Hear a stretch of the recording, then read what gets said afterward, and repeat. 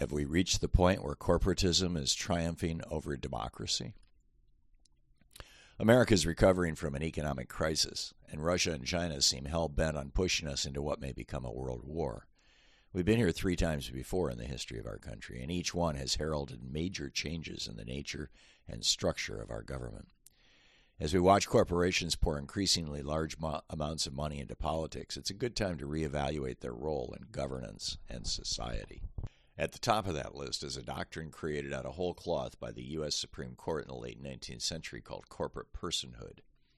It has become one of the most destructive forces in American politics.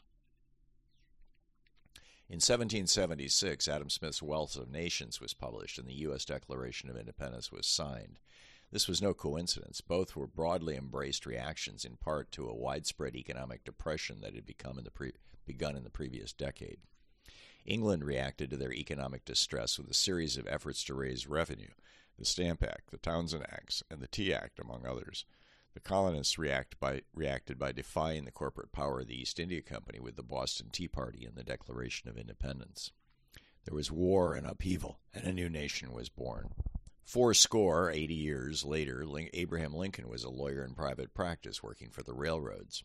On August 12, 1857, he was paid $4,800 in a check, which he deposited and then converted to cash on August 31st. That was fortunate for Lincoln because just over a month later, in the Great Panic of October 1857, both the bank and the railroad were forced to suspend payment. Of the 66 banks in Illinois, the Illinois Central Gazette in Champaign reported that by the following April, 27 of them had gone into liquidation.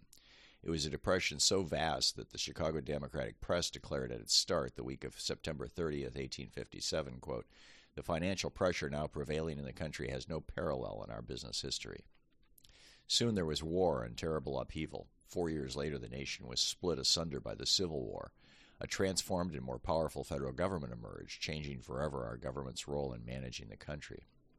80 years later, the Great Depression bottomed out as Hitler rose to power, and again America experienced war and upheaval on a greater scale than ever before, accompanied by dramatic transformations in the role and nature of our federal government. Today we're approaching that same interval. It's been 79 years since the end of World War II, and people are nervous about another worldwide economic crisis, with good reason. Even beyond the immediate consequences, economic crises have led to huge and long-term political changes around the world.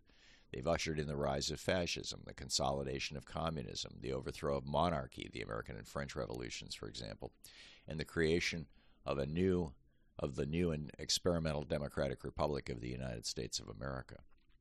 But what will come out of this time of danger and opportunity? What sort of future can we fashion? Will we use the crisis to create positive change and save the climate for our children and grandchildren, or allow forces of raw corporate power to have their way? When Germany faced the last depression, its government turned to a hand-in-glove partnership with corporations, German and American, to solidify its power over its own people and wage war on others. Italy's Benito Mussolini named this new form of corporate state partnership fascism, referring to the old Roman fascia, or bundle of sticks held together with a rope that was the symbol of the power of the Caesars. This time, Mussolini said, the bundle was the police and military power of the state combined with the economic power of industry. During the 1920s and 1930s, that fascist system was adopted by Italy, Spain, Japan, and Germany. Mussolini also noted that there was a more accurate word to describe his political economic system. Fascism should more appropriately be called corporatism, he wrote in the Encyclopedia Italiana, because it is a merger of state and corporate power.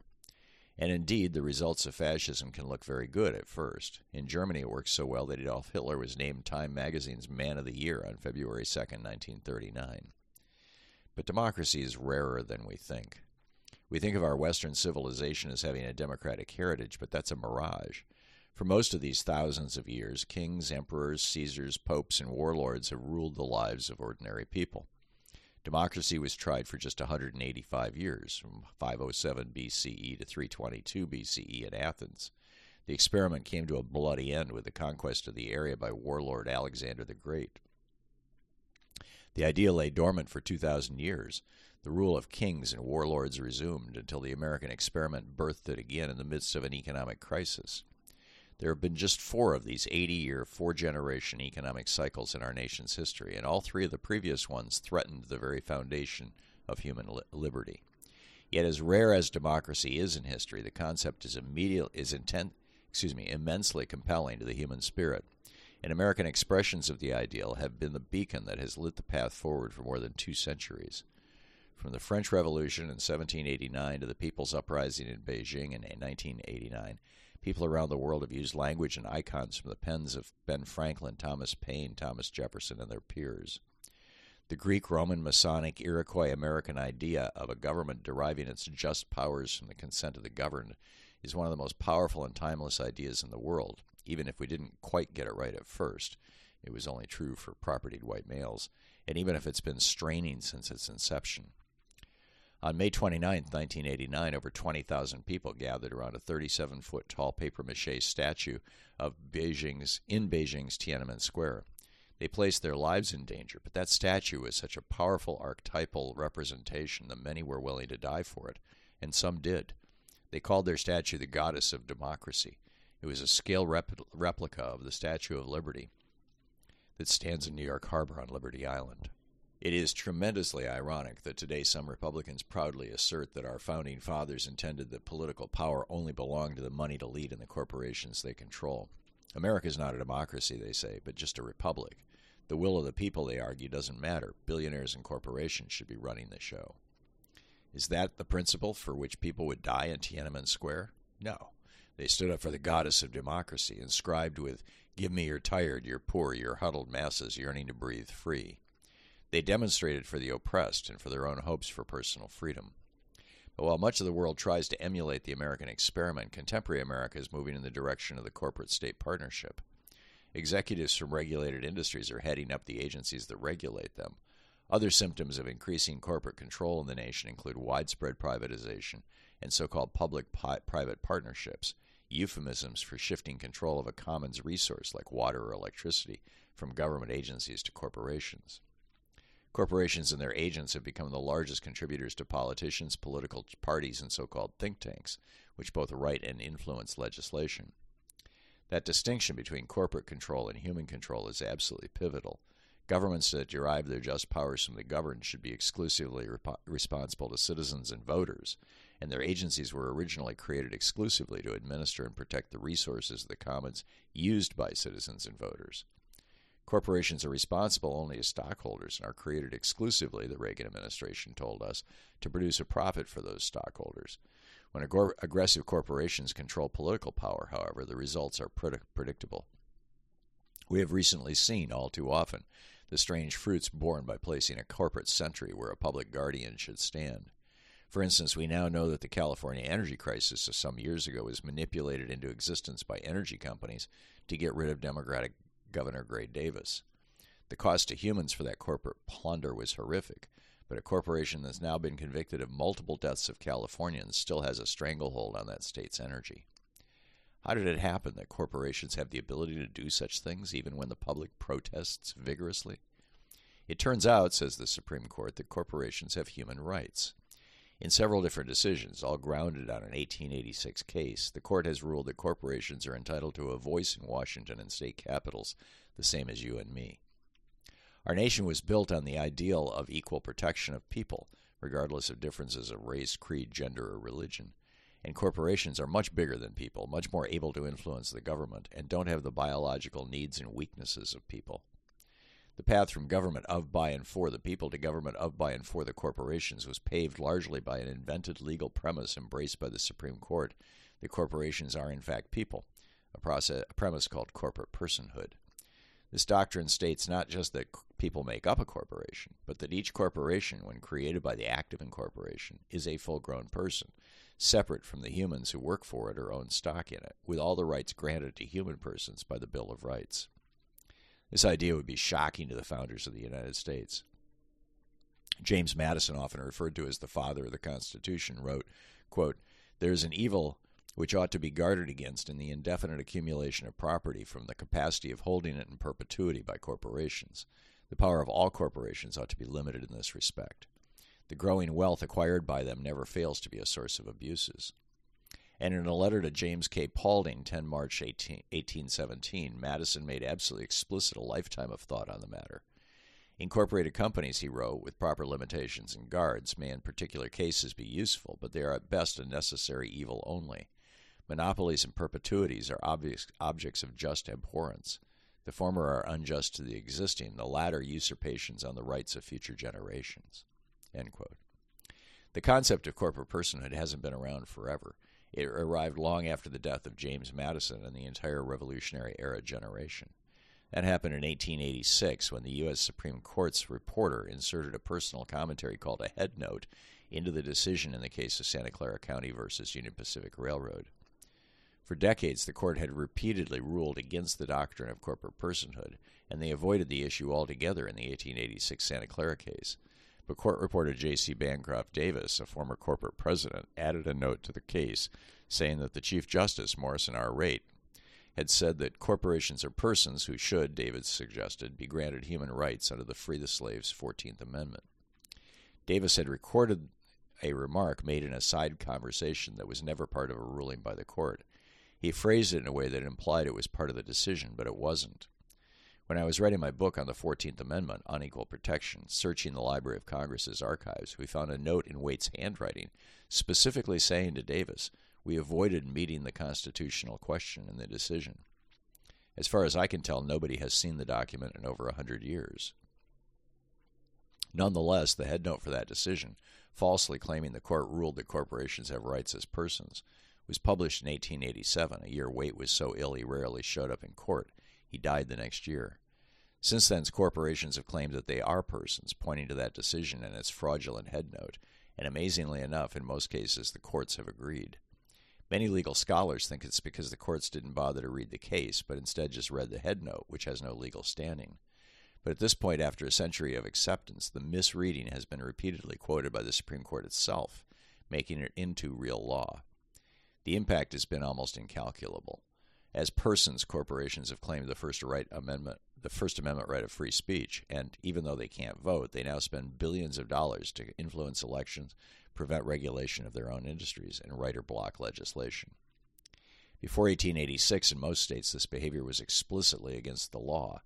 In Wisconsin, for example, on the eve of his becoming Chief Justice of Wisconsin's Supreme Court, Edward G. Ryan said ominously in his 1873 address to the graduating class of the University of Wisconsin Law School, quote, "There is looming up a new and dark power. The enterprises of the country are aggregating vast corporate combinations of unexampled capital, boldly marching not for economic conquest only, but for political power.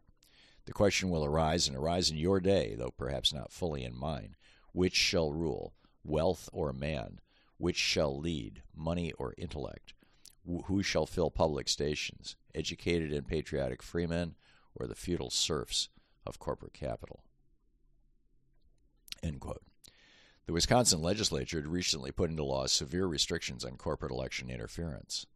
This is a quote from the law: "Political contributions by corporations. No corporation doing business in this state shall pay or contribute, offer consent, or agree to pay or contribute directly or indirectly any money, property, or free service of its officers or employees or thing of value to any political party, organization, committee, or individual for any political purpose whatsoever, or for the purpose of influencing legislation of any kind, or to promote or defeat the candidacy of any person for nomination, appointment, or election to any political office. Penalty: any officer, employee, agent, or attorney or other representative of any corporation acting for and behalf of such corporation who shall violate this act shall be punished upon conviction by a fine of not less than $100 nor more than $5,000, or by imprisonment in the state prison for a period of not less than 1 nor more than 5 years. And if a foreign or non-resident corporation, its right to do business in this state may be declared forfeit." End quote. And it wasn't just Wisconsin. Every state had similar laws to limit corporate power, particularly when it came to inserting themselves in politics. Pennsylvania corporate charters were required to carry revocation clauses starting in 1784.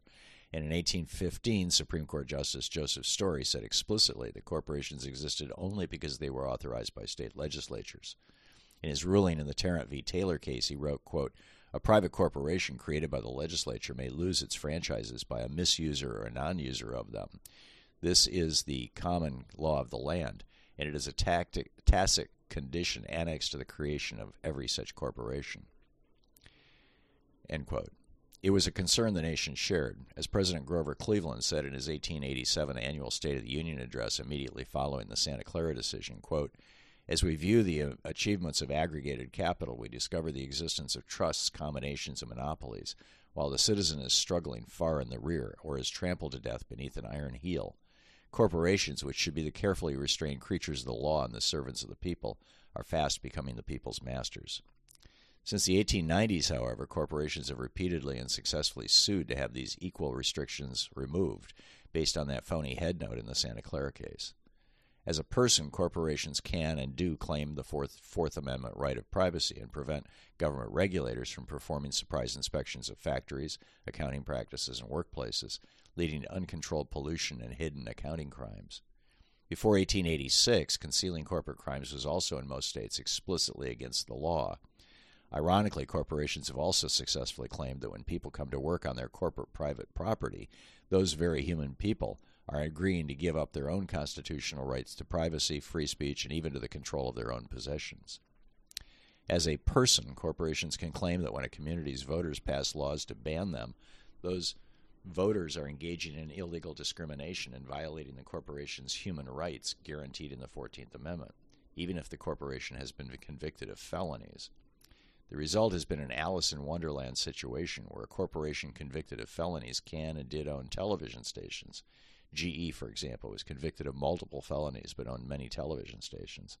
But when a human being in the Midwest was convicted of a felony, the FCC moved to strip him of his TV station.